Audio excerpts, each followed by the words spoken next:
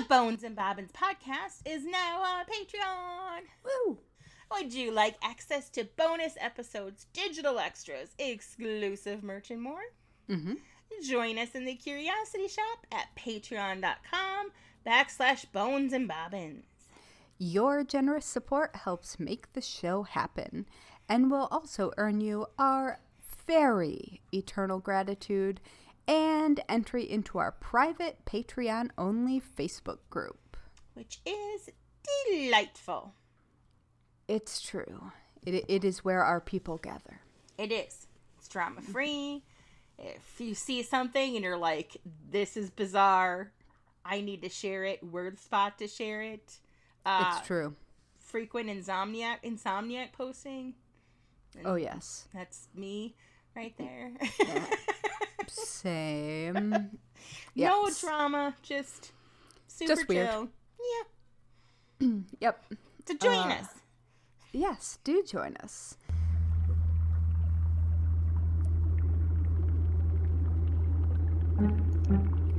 In a dusty old shop on a forgotten old street, you'll find two witches with books 3 boxes deep. Next to rusty old needles and faded red thread, you'll come in for yarn, but leave with pigments instead. Whether poisons or patterns, we're always discreet, where creepy and crafty and morbidity meet.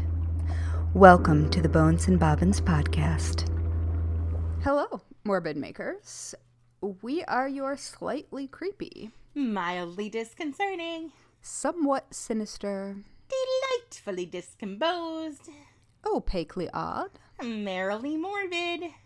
marvelously misanthropic hosts. And this is Bones and Bobbins, Season 4, Episode 4, The Deadly Garden. Dun dun dun! I'm Haley from Red Handled Scissors and the Very Serious Crafts podcast, and I go by she and her. And I'm Natalie from Uberdork Designs, an official true crime creative, and my pronouns are she and her. Well, very fancy. So, hey, hi, hello, how you doing? Ah! Oh, my autism is turned up to 11, so the chances of there being just spectacular stimming in the background of the video you can see, the listeners can't, but, you know, if you happen to hear some cackling, listeners, it's because I have done some real flailing. I have been trapped inside of plants all week.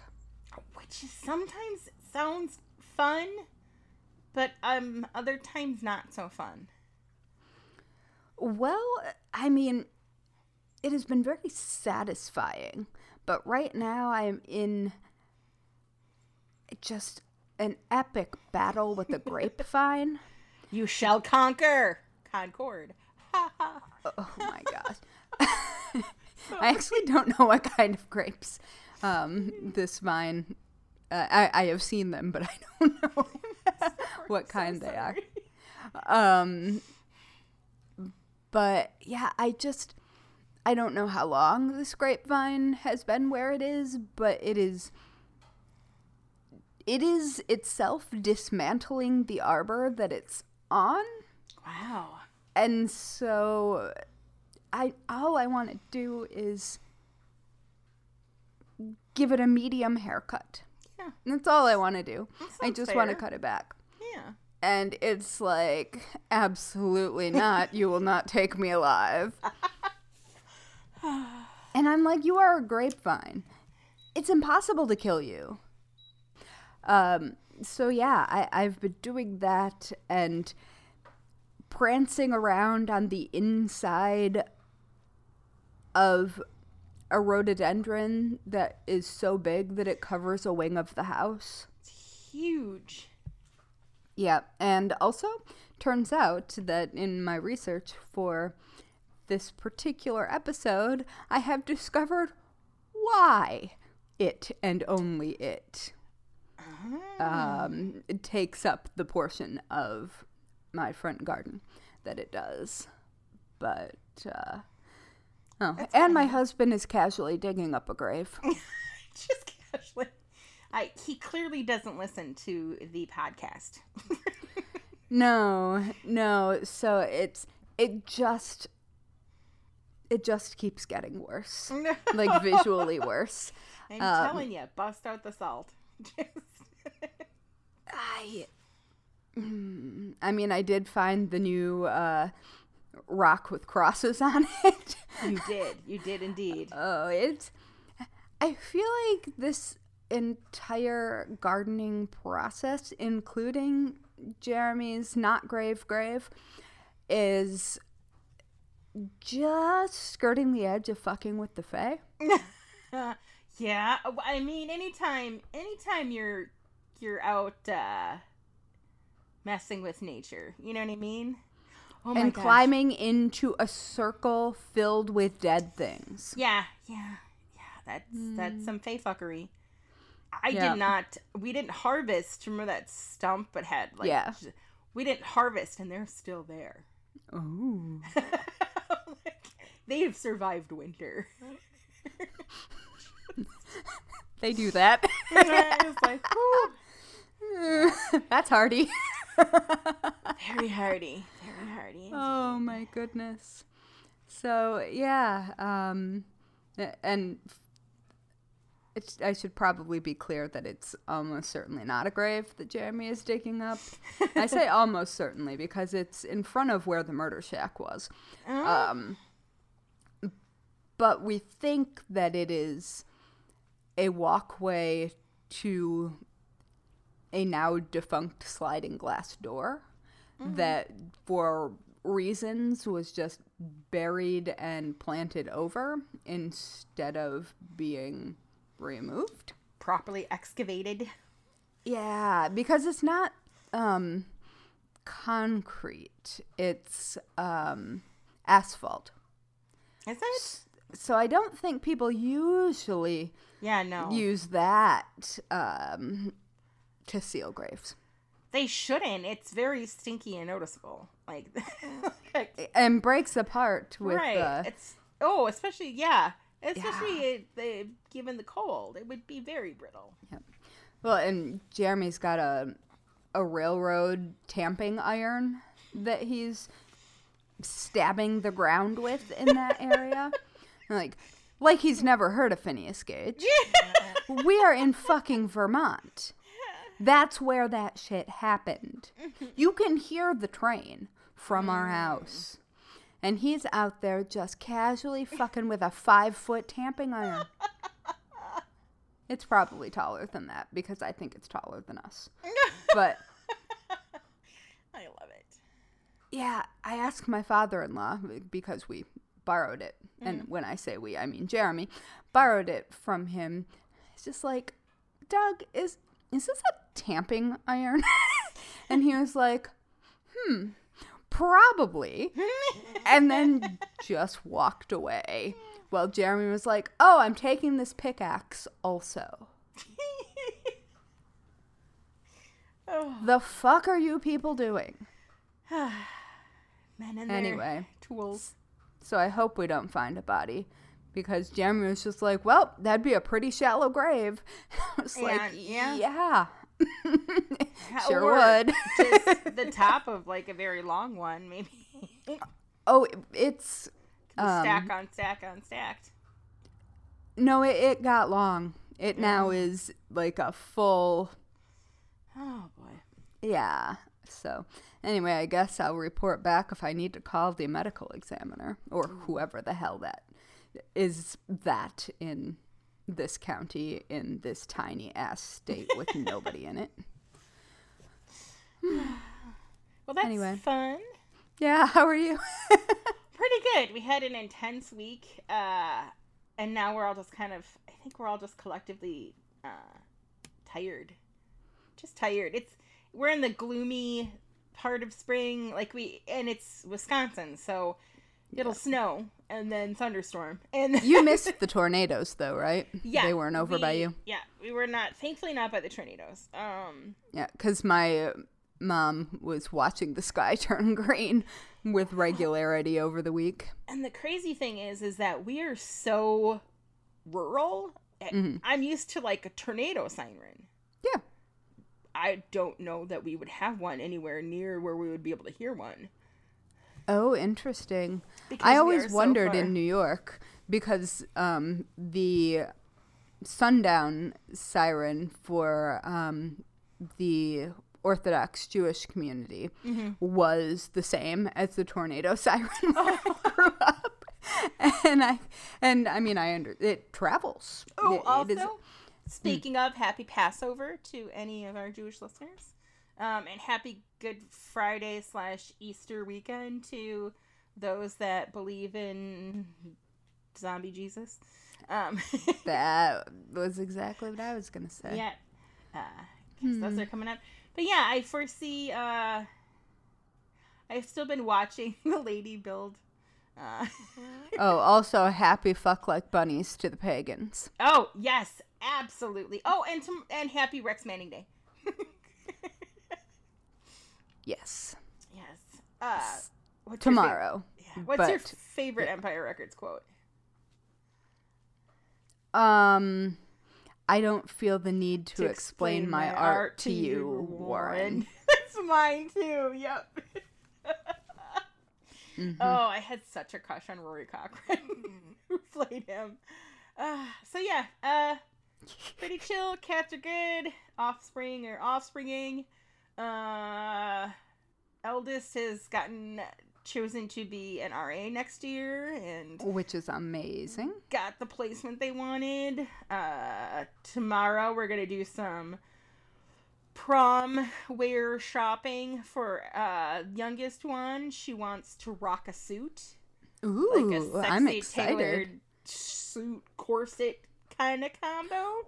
Ooh, has she looked at Wild Fang? Because they have corsets that match the suiting. That's my favorite. Yeah. And I can confirm that, while pricey, extremely high quality because I own it. They've been long been my go-to to people. Now obviously there's much more smaller gender neutral clothing and stuff, but so we're gonna do a little shopping for prom stuff. I'm excited. Yeah, so that's it. That is life here.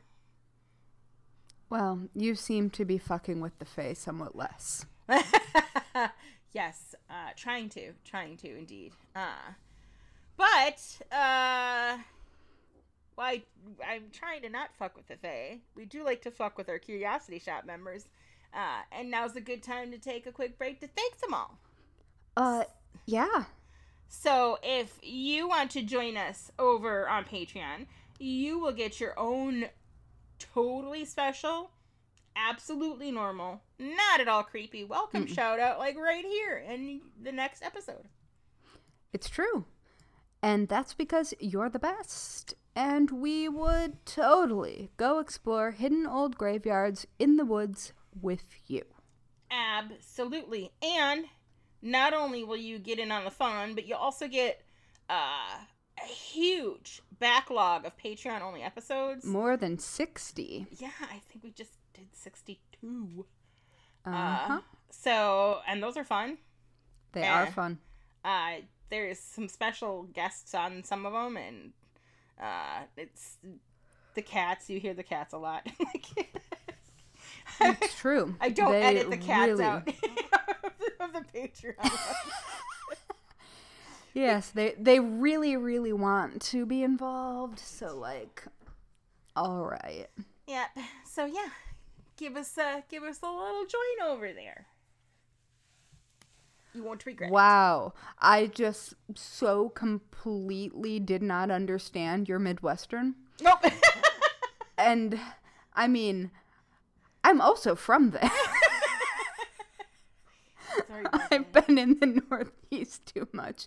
There have been too many construction workers adding wicked to everything. Wicked. Yes, they're wicked and you're wicked are two different things entirely. Yeah, I woke up the other day to the electrician telling his assistant, hold on to that wicked hard. I was like, what? But like yelling right outside my bedroom door. That is amazing. I was like, what is happening? Oh, anyway, so yeah. Good times. So, do you want to talk about some equally disturbing gardening? Yes. To the gardening. I guess maybe this is slightly more disturbing gardening than mine. I would hope. Although I did just realize that the arbor is in fact a doorway. No. Yeah. Good luck with that. I have been on an extension ladder on that thing. Yeah, nope. I don't like heights. I don't either. But I do like giving plants a haircut. Yeah. I can see how that would the pleasure of that would override the ick factor of the heights. It is very satisfying. Yeah. Yep, turns out it was a good thing that I was wearing gloves also, that I have been. So would you like me to tell you about deadly plants first, or would you like to tell me about deadly gardens? I think that you should go first because you like to go first, especially on days when you're not sure how long you're gonna hang in What are there. you saying, Natalie? I'm saying I love you with all of my heart, and I know you like to go first, so you should go first. Oh, I adore you. But you are completely right. There's a lot of I don't know. All right. So poisonous plants. Yes. Holy shit. There are a lot of poisonous plants. And also, I have a lot of physical books about poisonous plants, about 3/4 of which are still in boxes in what will eventually be my library. So I had to get a little bit creative, and don't have my full available reference library. But turns out most plants are poisonous, so although most plants are not the kind of poisonous that you need to be concerned about, generally speaking. So you might look at plants and ask, why you gotta be so deadly? And that would be a fair question. So it will not surprise you to learn, I'm sure, that plants usually produce poisons to protect themselves from the creatures that want to eat them. That is the reason that plants produce poisons. It's the reason they develop them. And they are, generally speaking, pretty specialized and targeted substances. Substances? No, that's not quite the word, but we're going to go with it because no brain. So sometimes that goes very well, and it just makes whatever they would like to not eat it run off and not eat it. That sometimes does go awry when creatures that aren't the target of the evolutionarily targeted poison also try to eat the plant. Humans. So we're really good at that. We are. All right. So sometimes being very good at that equals drugs.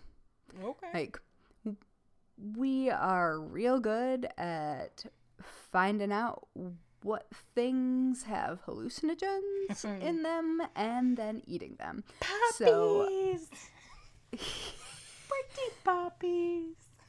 yes. So, yes, like poppies that will make you sleep. Poppies. Now they'll sleep. dear God, audience, if you are not old enough to know what I just did there, don't tell me. Just don't. Right. Yep. Or psilocybin, which is the psychoactive compound within magic mushrooms. There are also lots of substances that have traditionally been used in spiritual ways in many cultures. Yes. I'm not going to talk about the ones that I specifically don't know about from my culture because I don't know about them and don't want to fuck it up. Yep. But things that you would have heard about, like ayahuasca and things like that, often will lead you on a spiritual journey. Yes. So the short answer is yes, they're drugs. Cocaine, see also. That's right. Yeah. Cocaine is from a plant. People, I feel like, often forget that, given... Indeed. Yeah, I feel like people think that it comes from a lab like meth. Nope. Cocaine is from a plant. So, that's fun. All right. So, like with many substances that are either fun substances or possibly healing substances, there is a pretty fine line between malice and medicine. Which is why, like, you can have a fun night out at the club doing cocaine if you want to, but you probably shouldn't do huge amounts over a long period of time because that shit will make your heart explode. Yeah. Like, just don't do it. I mean, among other things that it will do. Like, I feel like that's a pretty solid example. But, so what's the difference between a therapeutic use and a poison? Often the answer is only the dose, because there are a good many things that, if taken in small, controlled quantities, can have extremely beneficial effects. And there are also many things that, even if they're taken for the same problem, if you take too much, they will have the opposite effect. Indeed. So plants are interesting. Plant poisons as medication has included, like, easing childbirth, aborting a pregnancy, or also helping remove a miscarriage as well. Pain control and sleep. So, hey, opium, sup. Yep. And poisons from plants have also obviously been used as poisons. And so much that especially paranoid rulers or everyday folks who had enemies have historically taken small amounts of poison over time to build up tolerances in case anyone decided they were going to poison them so they could sidestep the ill effects. And sometimes that works very well, and sometimes that means that the poisons that could be beneficial can't be beneficial because you have already built up such a tolerance. Yeah, I feel like that's a pretty tricky road to travel. Oh, and it for sure is. It's also why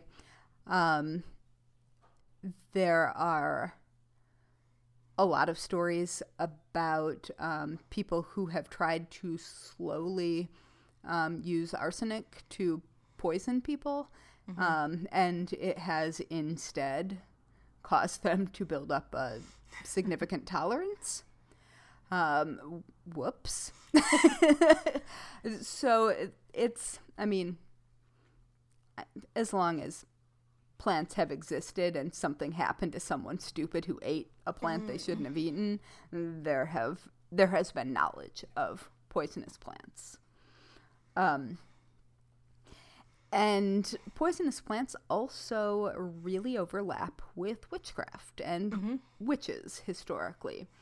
And because poisonous plants and also the medicine cabinets or the distillation rooms, all of those areas were primarily the domain of women historically. And often women with plant-related healing skills, as we all know, were branded as witches. And nobody likes a witch until something hurts, and then that's exactly where you go. And I mean, that makes sense because turns out you got some willow hanging around. That means you've got some salicylic acid, and salicylic acid, aspirin. Yep. And so, like, you want to know those things. Although if you take too much, your blood will thin and you will bleed internally and die. So, just not optimal. No. So, you want a person who has this experience. And you're also probably afraid of them because they know the amounts that would be safe and probably have a general idea of what would happen if those amounts were exceeded. Right. I think it's important to know that whole thing is not just an old-timey thing. Like, nowadays there's a lot of turn to natural remedies, but it's also done so frequently without seeking the knowledge of the source of that medicine, like Ayurvedic medicine. You see these people who are like white Barbie yoga instructors that have dreadlocks in their hair, and it's like, you don't know because it's not part of your practice. Like, that's not part of your culture. So it's super important that, yes, plants are amazing for healing, and we should absolutely use them for teas and tonics and tinctures and for things that we need, especially when, heavens only knows what's happening with the dumpster fire that is this world. But we need to make sure that we are seeking knowledge from the source that knows.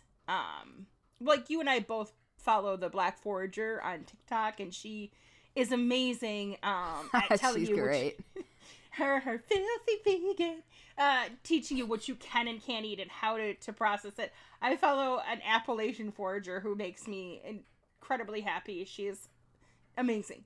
But I think it's important that if you are going to look into these natural remedies, that you make 1,000% certain that, number one, you're seeking out the correct person to learn that knowledge from, and then also making sure that you pay for that knowledge in some way, that you thank them for it, and that you're not just appropriating it and scooting off.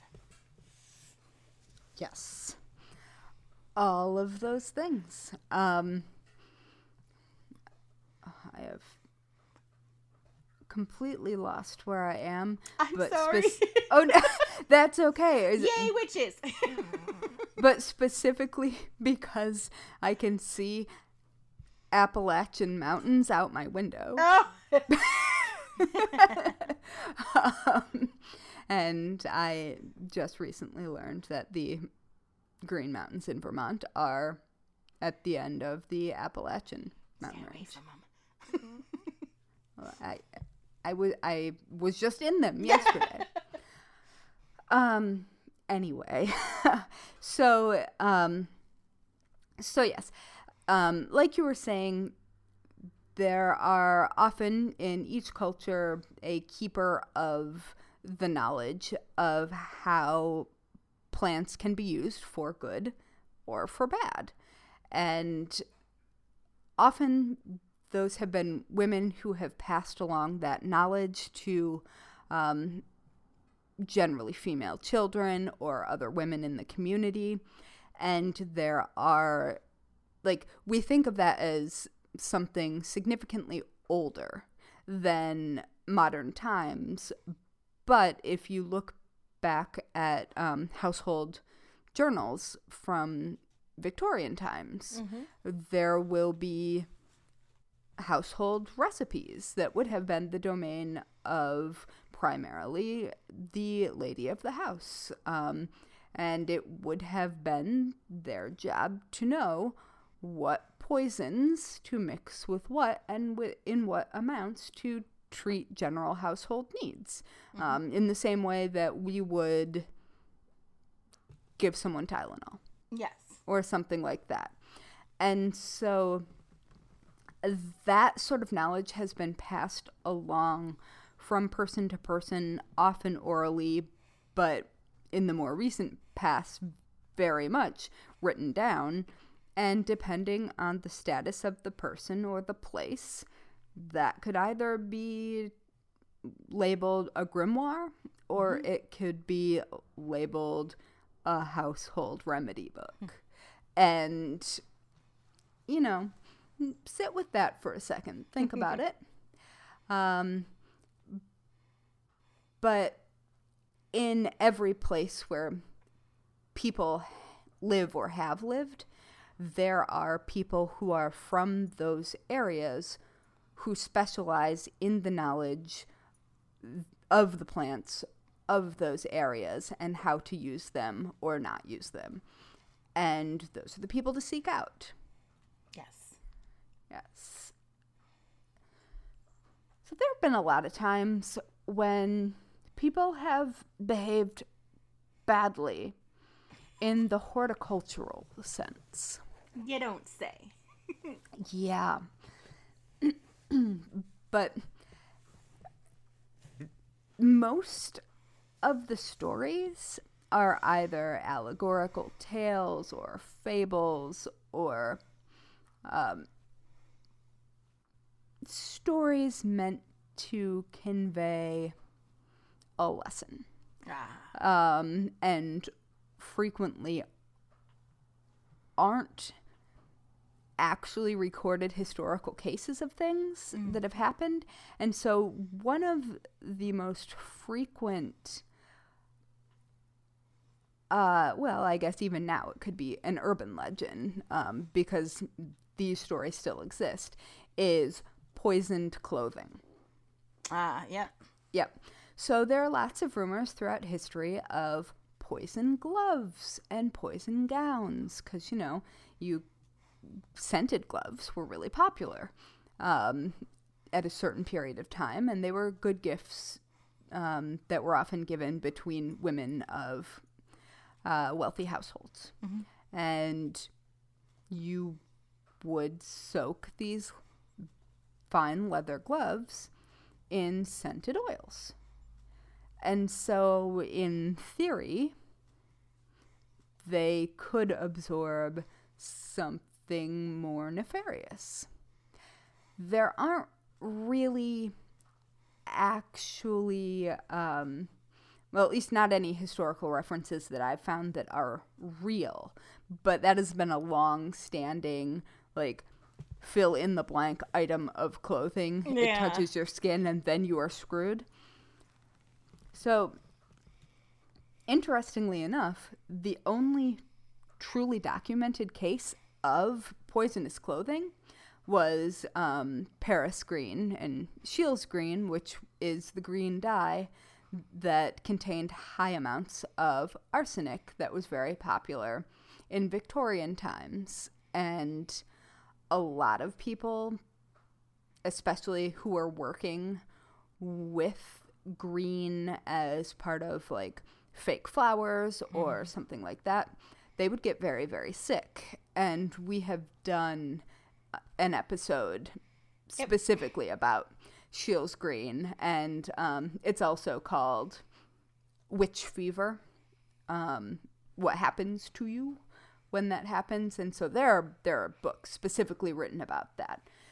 But it is one of the few cases of clothing actually being potentially responsible for poisoning, because in a ballroom, Sweat.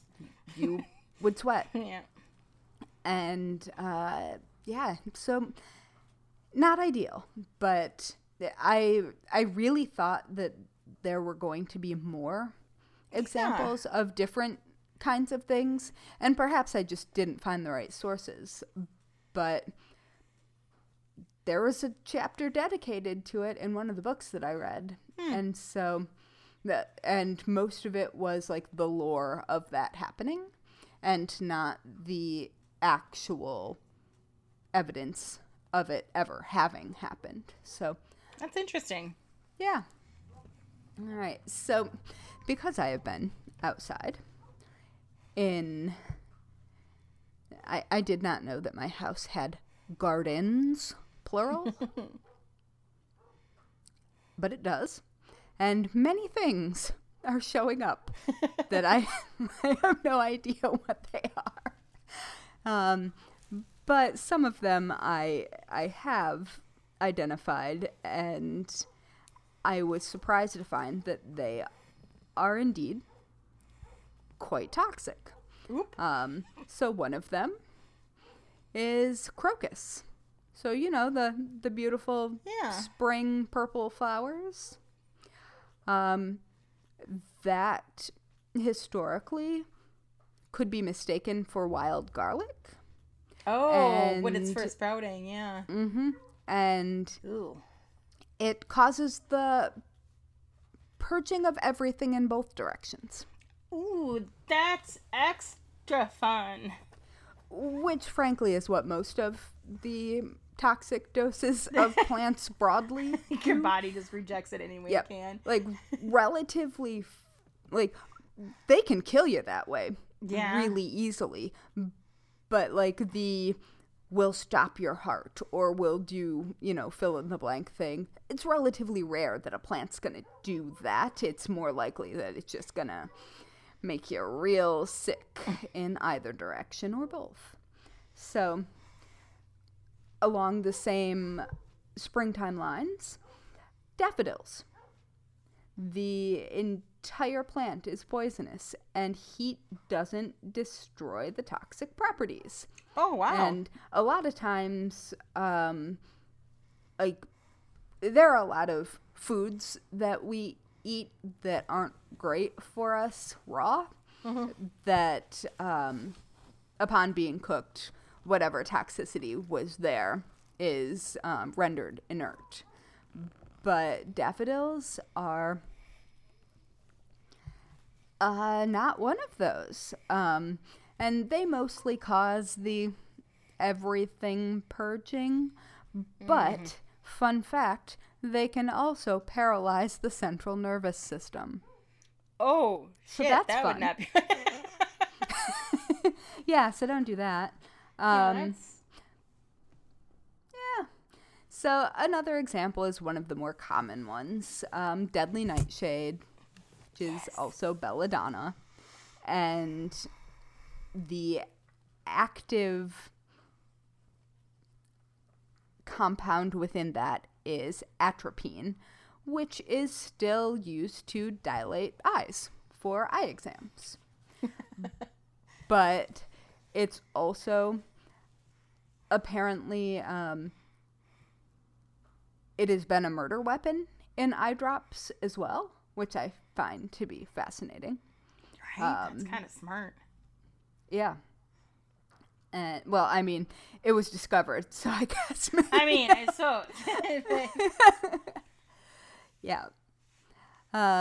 So another one that is commonly known to most of us is foxglove, which has a long history of helping with heart disorders because within it is digitalis.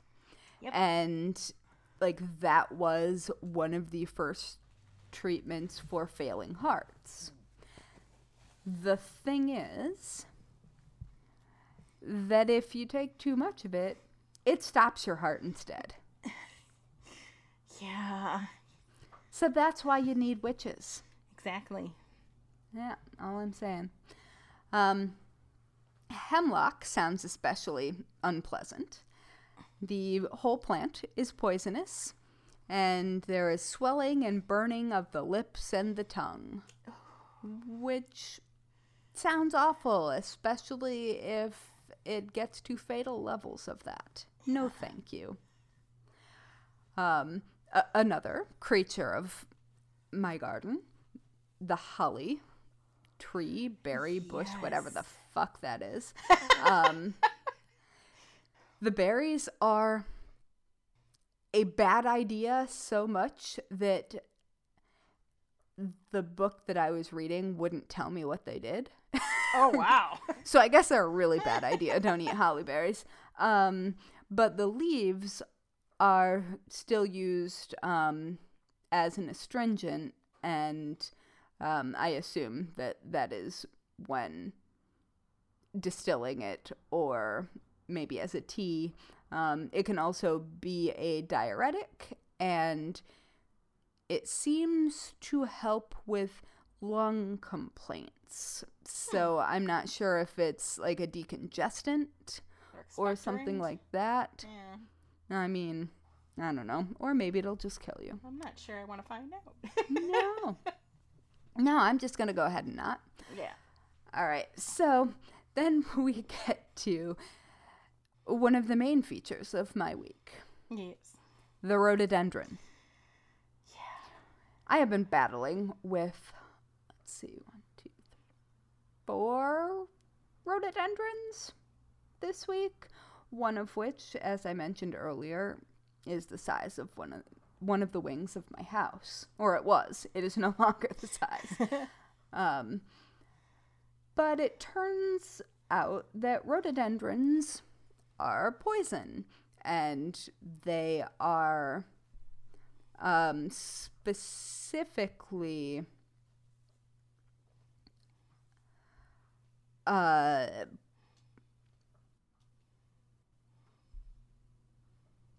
nope, my mind just went blank. Anyway, so rhododendrons are poisonous, and it's a good idea to wear gloves if you are touching them, because this sap is mildly irritating. I did wear gloves, so this was not a problem that I experienced, but I also did not know it was a problem I could experience. And they are themselves poisonous, but they also poison the ground around them if they are large enough, so that nothing but rhododendrons can grow. Damn. I know, right? Which is why I was battling a rhododendron that I could literally stand inside this week. And so if you happen to be in an area where you have a lot of bees, and for reasons unclear, only rhododendrons, you probably shouldn't eat that honey. Because, because rhododendron heavy honey in small amounts gives you mild hallucinogenic effects. Oh. But larger doses can be fatal. Yeah, not a... Yep. The honey also looks kind of weird. Oh. Like it's kind of red. And so you would know that it looked a little strange. I don't know if it tastes different. I have a vial of honey that was made by bees that there was an old candy shop or candy factory. And there were bees that were flying in and out of this old factory that were making, I think they were eating like a maraschino cherry flavoring or something. And so all of the honey made by this particular group of bees was red, like bright red. That's fun. And so I have a vial of it because, you know, bees in Brooklyn, you gotta do what you gotta do. So, yeah. So I didn't know that the rhododendron that I have been dancing with all week was that sinister. But it also makes me wonder if the gigantic area that I have cleared around it is capable of doing anything. Or if I'm just going to have to allow the rhododendron to retake the area. I mean, I was just clearing it out because it had been a while since it had maintenance, so there was a lot of dead growth on the inside. Yeah. But that part of the yard may belong to the rhododendron now. I don't know. This is maybe my favorite and most surprising of the plants. What might kill you? So, a plant called cherry laurel has compounds in their leaves which I think are relatively harmless individually, but when those leaves are damaged or eaten or crunched up in any way, the two compounds come together and produce cyanide gas. Oh, shit! Uh-huh. Wow. Yeah, so, like, don't cut that shit with hedge trimmers. Right. And most of the time, if you're messing with it outside, you're in an open area. And it's probably not a big deal. I mean, if you were a creature trying to eat it and had your snout in there, and, like, that could probably be a very bad idea. But probably if you're just doing general yard work, it's not that big a deal. But it becomes a problem when you have to rake up the yard work and put it in a bag and possibly take it someplace. And then it gets mulched down. Oh, wow. Yeah. Well, no, then it's in your car with you. Oh, that's true. Yeah. Just producing cyanide. Just, wow. Yeah. So anyway, yikes. Do not recommend. Yeah. Another. That one isn't in my garden, as far as I know. I hope not. Another one that is in my garden, hellebore. And hellebore roots contain a cardiotoxin that can stop or slow the heart. Ooh. Who knew? Who knew? I have them just chilling. I love hellebore. It's my favorite. But, yeah. So, there is, like, if you were to Google poison garden, Yes. there is a photo that will pop up that probably everyone who is weird in the way that we're weird has seen. Yes. That is like this ironwork fence and like skull and crossbones, and it says poison garden in like in ironwork, and it's As goth as can be. yeah, it's the most goth garden that has ever existed. So that is a real garden, and it is known as the UK's deadliest garden, and it is called the Poison Garden at the Alnwick Garden in Northumberland in England. And it was actually only established in 2005, so it's way newer than I would think, but Right. honestly, they did the decor right. But they also did the decor in a way that protects the visitor. That's so important because It they can't needed come to back be if that they're dead. hardcore. Yeah. So it contains more than 100 toxic, well, according to their website, more than 100 toxic, intoxicating, and narcotic plants. And so before visitors are allowed to enter, they must have a safety briefing. And you are not allowed to touch, taste, or smell anything. Nah, that's important. Yeah. But even so, there have been guests that have still occasionally fainted just walking through it from inhaling the toxic fumes. So that is a thing that can happen. And so the sign on the iron gate to this garden says, "These plants can kill." And and they can. So they're not fucking around. I bet you it's a hell of a waiver to sign, man. Yep. And the entire garden is sealed off behind black iron bars. And it is the deadliest garden in the world. Wow. Yep.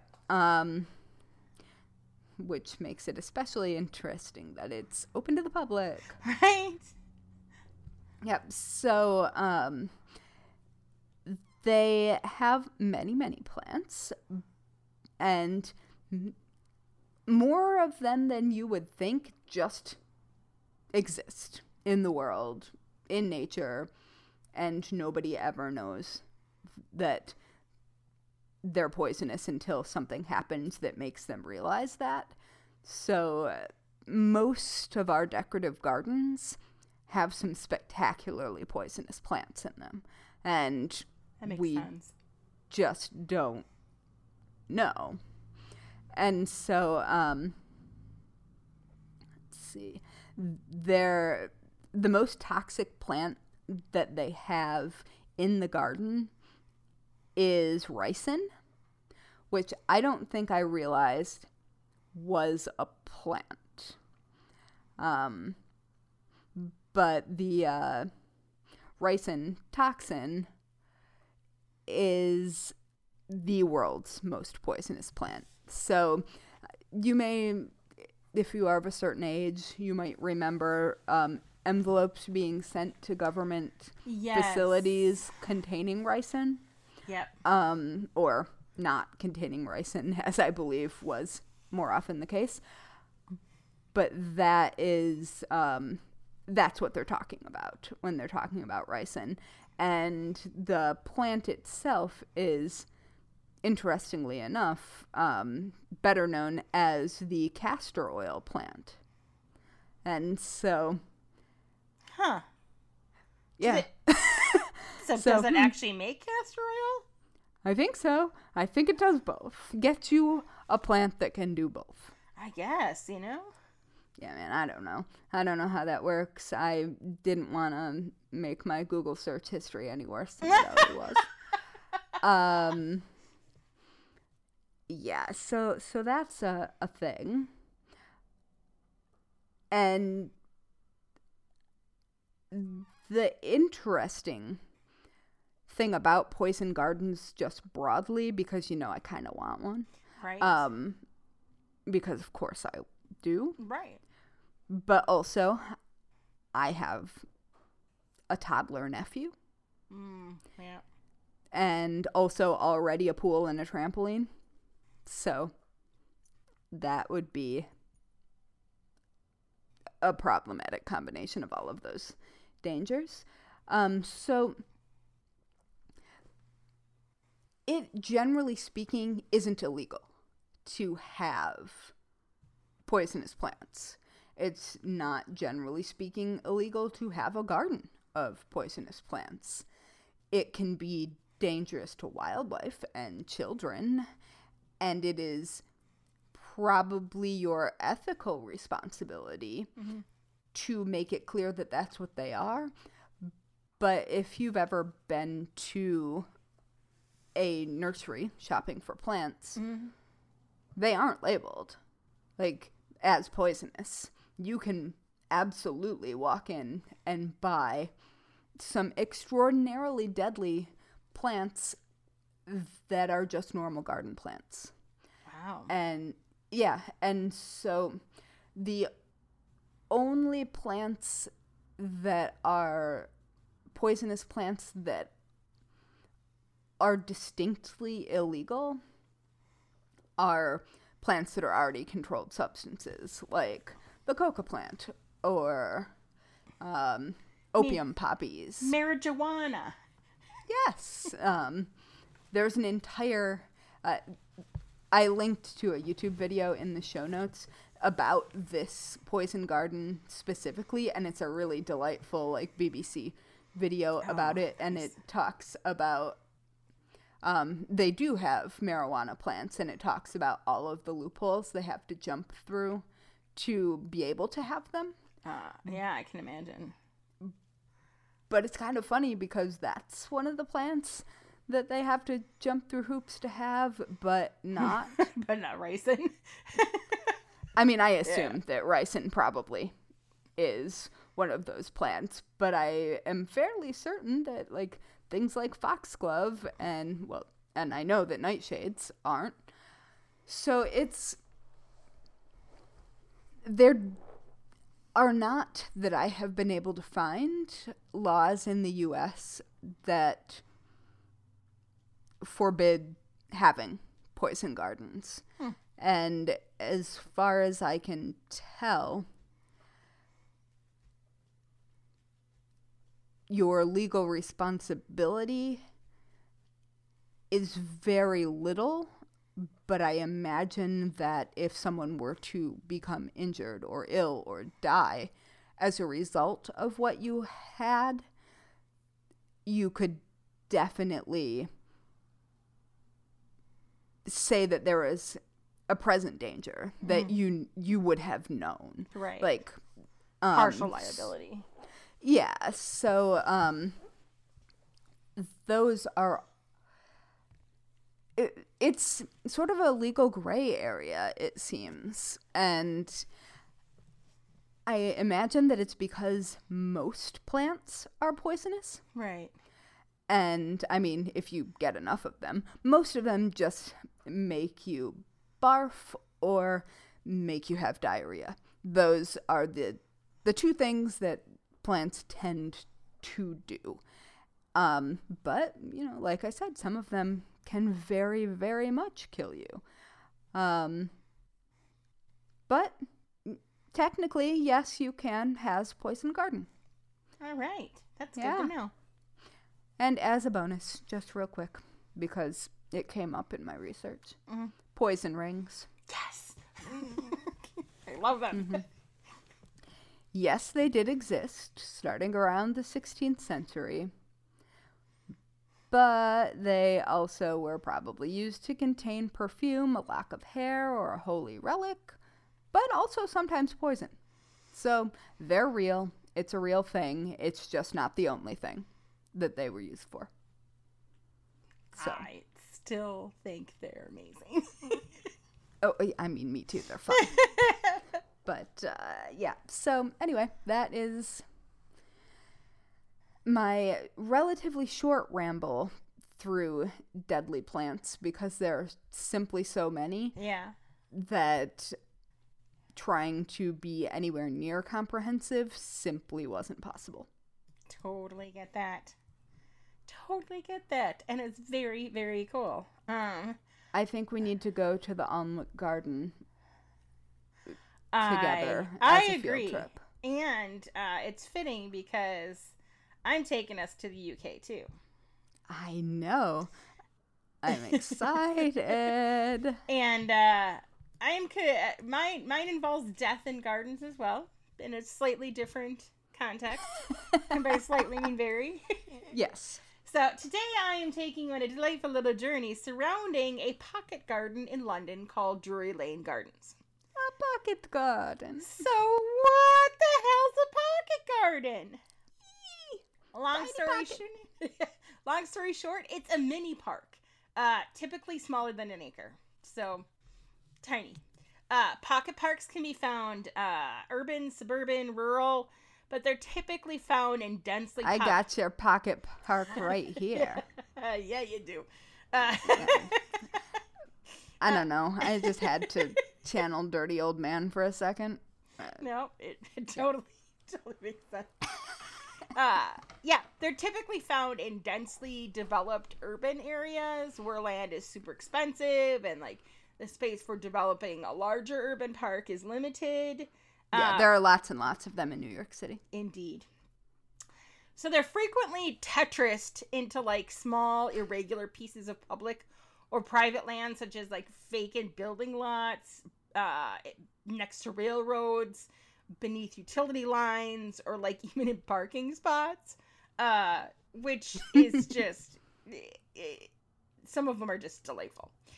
So pocket parks first appeared in Europe basically in the aftermath of World War II, as cities began to recover from the large-scale physical damage dealt by warfare like bombings. There was limitation in capital, labor, and building materials that were necessary to build something bigger. They needed cheap, easy, and minimalistic solutions to start to restore these urban landscapes. Oh, were some of these in places where buildings were no longer there? Yes. Then? Yeah. So these the constraints promoted the conversion of like really heavily damaged sites into small public parks then, which they were trying to like echo the neighborhood's original peacetime identities. So it was just as much as a necessity to rebuild in terms of like structure. It was also for morale, like hugely for morale. Oh, yeah. By the 1950s, the first pocket parks appeared in the U.S. as an adaptation of these small European parks. Inspired by this readaptation of urban space, a landscape architect and professor, Carl Lynn, proposed the transformation of vacant lots in Baltimore, Philadelphia, and D.C. into neighborhood commons. These small urban spaces served as low-cost interventions to improve the quantity and quality of community gathering spaces and recreational facilities in dense urban areas. I love that. I do too. In 1964, Whitney North Seymour Jr. advocated for the creation of pocket parks in New York City during his tenure as the president of the Park Association of New York. Congressman John Lindsay endorsed the creation of pocket parks in his 1965 campaign for New York City mayor, and Paley Park, a premier privately owned public space, that's a lot of P's, and prominent example of pocket park, opened during his mayorship in 1967. Basically, pocket parks are super fucking amazing, and I may expand on them further in like a future episode, because they do. There are variations of these, and some of them are really cool. They are like secret gems. Yes. But today I'm going to rein myself back in to focus on Drury Lane Gardens. I'm trying not to sing the song. Drury Lane may sound familiar to you for a couple of reasons. The first one is being one of the oldest original roads in London, and it is the heart of the West End's theater district. Now, while researching, I came across the website for the White Hart, and it's spelled Hart. The White Hart has stood proudly on the corner of Drury Lane and High Holborn for centuries. Like, so far, like, so old that the Old Bailey archives reveal that this corner to be the first and oldest licensed premise in London in 1216. Hot damn. Right. In the 13th century, this area then was then known as St. Giles, and it was a prosperous village, noted for its inns and house of entertainment. The surrounding marshland had been partially drained and turned over to pasture, and the parish of St. Giles, which you can still visit today, has stood since 1222. And was kind of sketchy during the Regency, if I remember correctly. Yeah. The White Hart Public House has been the name of the pub on this site since the 15th century and was a legendary watering hole for London's notorious highwaymen and rogues. Man, my head hurts when I think about continuously occupied space that we had the good sense to recognize. Because, like, we have plenty of continuously occupied spaces in North America, but we just buried it. Yeah. And decided that it wasn't worth noting, and so now we don't have any history. Right. We are dumb. Yeah. So the plague of 1665 first started in December of 1664, technically, after a group of Flemish weavers opened imported goods from Holland in a house in front of Stuckley Street, home of Combe and Company's stables, where the Travelodge Hotel stands today. Throughout 1665, the horrific plague devastated much of Greater London and was only eased by the Great Fire of 1666. Oh, good. You know, just kill it with fire, I guess. Because the rats ran away. Right? Chit. In the 16th and 17th centuries, Drury Lane was known as a fashionable street, with residents including the Marquess of Argyll, Oliver Cromwell and Nell Gwyn, Lavinia Fenton, afterwards Duchess of Bolton, and the original Polly Peachum in the Beggar's Opera, lived in a coffee house on the lane. Oh. In the 18th century, sadly, things took a turn for the worse. And Drury Lane became one of the absolute worst areas in London. It was notable for brawls, drunkenness, houses of ill repute, and gin What year was palaces. this? In the 18th century. So, like, 1700s. So, regular customers of the White Hart included Jack Sheppard and Rickard, a.k.a. Dick Turpin, who came in for a bevy prior to his hanging in 1739. In fact, it was... Like you do. It was pretty much condemned men habitually stopped in there for a last drink and a bit of women's comfort before facing the hangman's noose. So did the guards just, like, drop them off for a shag? Yeah, I don't know exactly how that went down. Or were they just sort of left to their own devices to wander towards the gallows? Like, either way, like... The fuck, guys? You can't fault them, I guess, for wanting to go... I'm not mad about it. I'm just confused. In 1869, on the corner of Drury Lane and Macklin Street at 173 Drury Lane, John Sainsbury opened his very first outlet specializing in dairy and produce. J. Sainsbury is now one of the UK's largest retailers. So, a shit ton of history there. Also, I want to go to that place because the history, like, seriously, I want to visit that pub. Holy shit, the history. And it's a fucking adorable pub, too.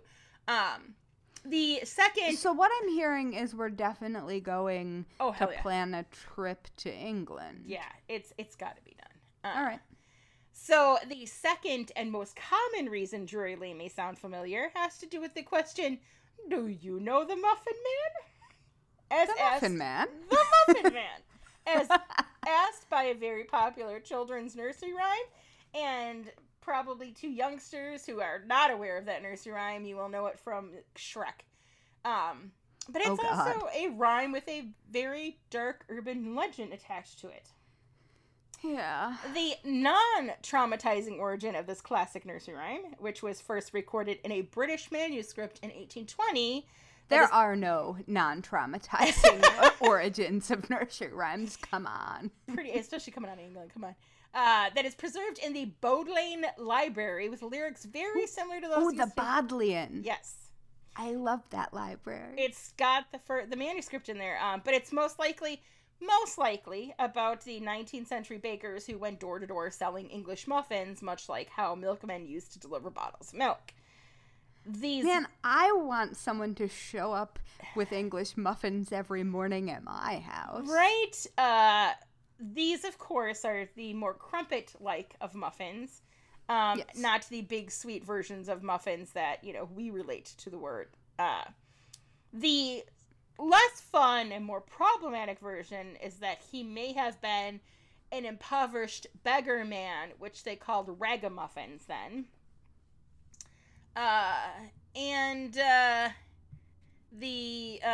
Which, I mean, I guess, I don't know.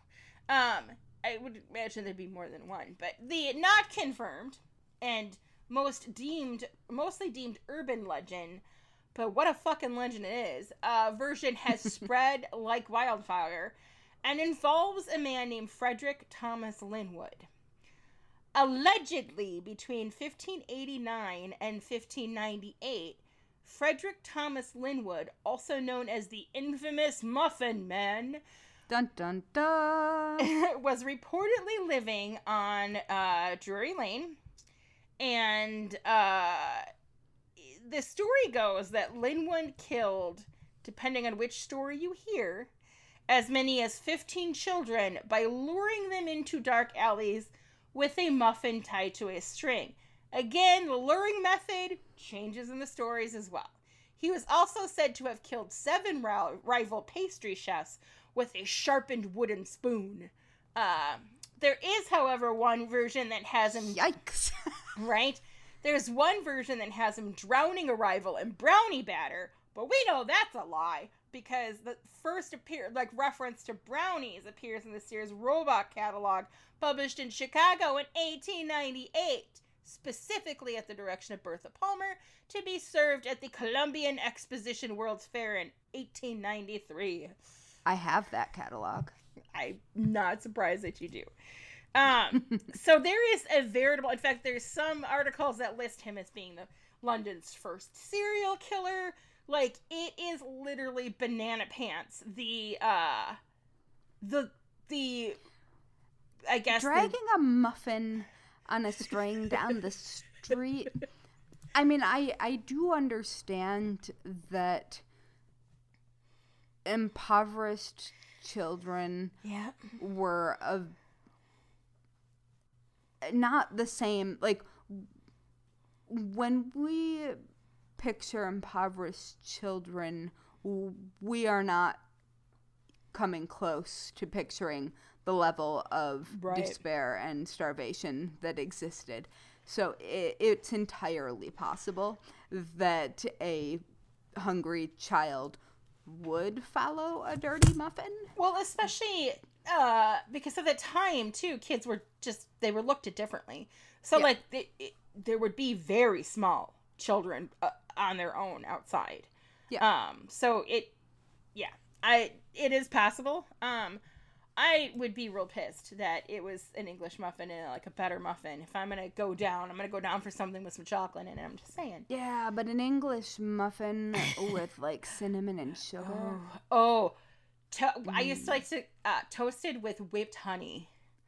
I have never had that, but it sounds delightful. It is. Actually, we used to get crumpets and whipped honey from Trader Joe's, and that was yummy. I will say that the variations of the stories out there on the Deadly Muffin Man is definitely worth a dive. With all of that, we finally come to the Drury Lane Gardens, and this is probably going to be shorter than anybody anticipated, but anyway, as I mentioned, the neighborhood had taken a turn for its worse. It had even served as inspiration for Charles Dickens. In Bleak House, it was the burial site for Nemo, the opium addict. Dickens describes it as pestiferous and obscene, with houses looking on every side, save where a reeking little tunnel of a court, a dark and miserable covered way, gives access to a burial ground where are heaps of dishonored graves and stones, hemmed in by filthy houses, on whose walls a thick humidity broke out like a disease. Ugh. And the just open heaping burial grounds, absolutely accurate. In 1852, Burial Acts sought to put an end to horrific scenes like these. Larger cemeteries were being established away from the more populous areas of the city to alleviate the pressure. And this ground was closed for burials, and this ground meaning where the Drury Lane Gardens. It was basically it originally belonged to St. John's Church in Broadcourt, just up the road. And so it had been closed, and it grew wild for 20 years. Until following the Open Spaces Act of 1877, by which it became illegal to build on any ground that had been previously used for interments. It was the first... Well, that's nice. Right. Fewer hauntings. It was the first burial ground to be made into a public garden in Westminster. Oh, that's nice. It is. Assuming that the bodies were buried deep enough. Yeah. I just mean for scent purposes. Oh, absolutely. So, and I just think, so Drury Lane Gardens, essentially, so long story short, was originally a big, open, kind of festering burial ground that was overrun, and it was turned into a garden.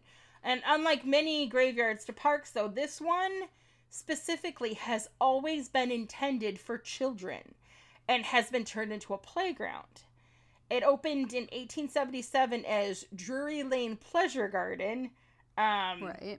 But kind of maybe lost the point of, lost the pleasure part of it. It had a rough go in the beginning. It was mainly in part to the disorderly manner and how people used to, treat it, I mean, you gotta do what you gotta do. Right. So it's a little sketchy that the Drury Lane Gardens are for kids. Right. I mean, it's both fitting and also questionable. Exactly. It ties, when you look at that, it ties in. Yeah. So the mortuary is now toilets and a lodge, and the sexton's cottage is on the other side of it. So both of them kind of bookcase either side of the entrance, and the 19th century gate piers still guard the entrance.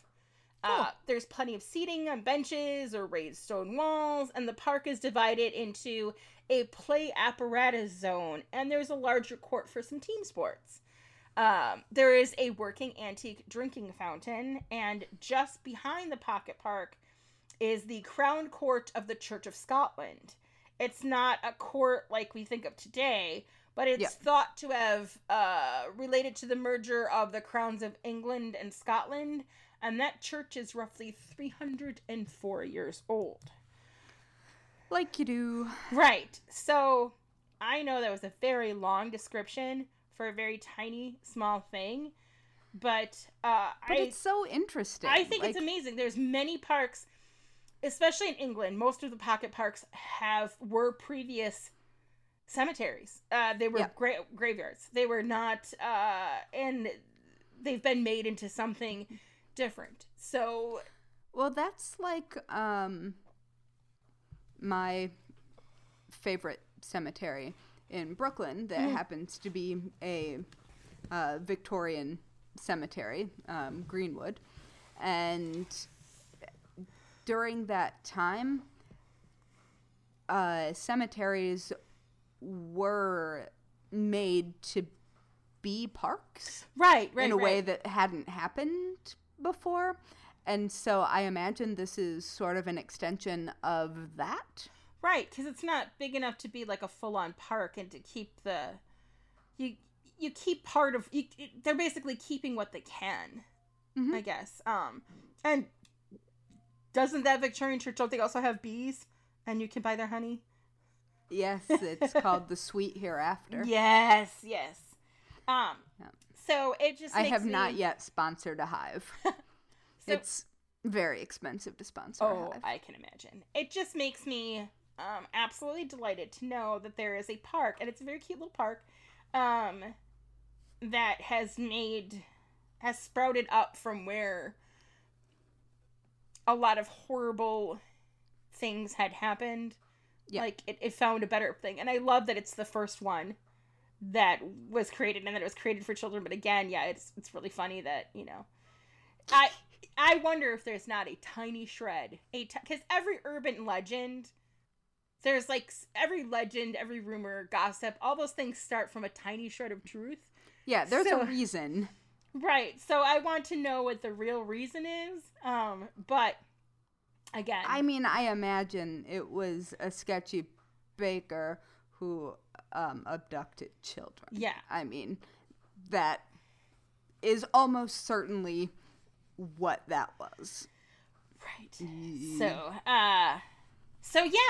that's my little story of a garden that had a deadly kind of beginning to it, and now is delightful with giggling children, and part of it, hopefully not giggling, disembodied children. You know what? I don't know that I want to be there after dark. No. Because I don't know how they...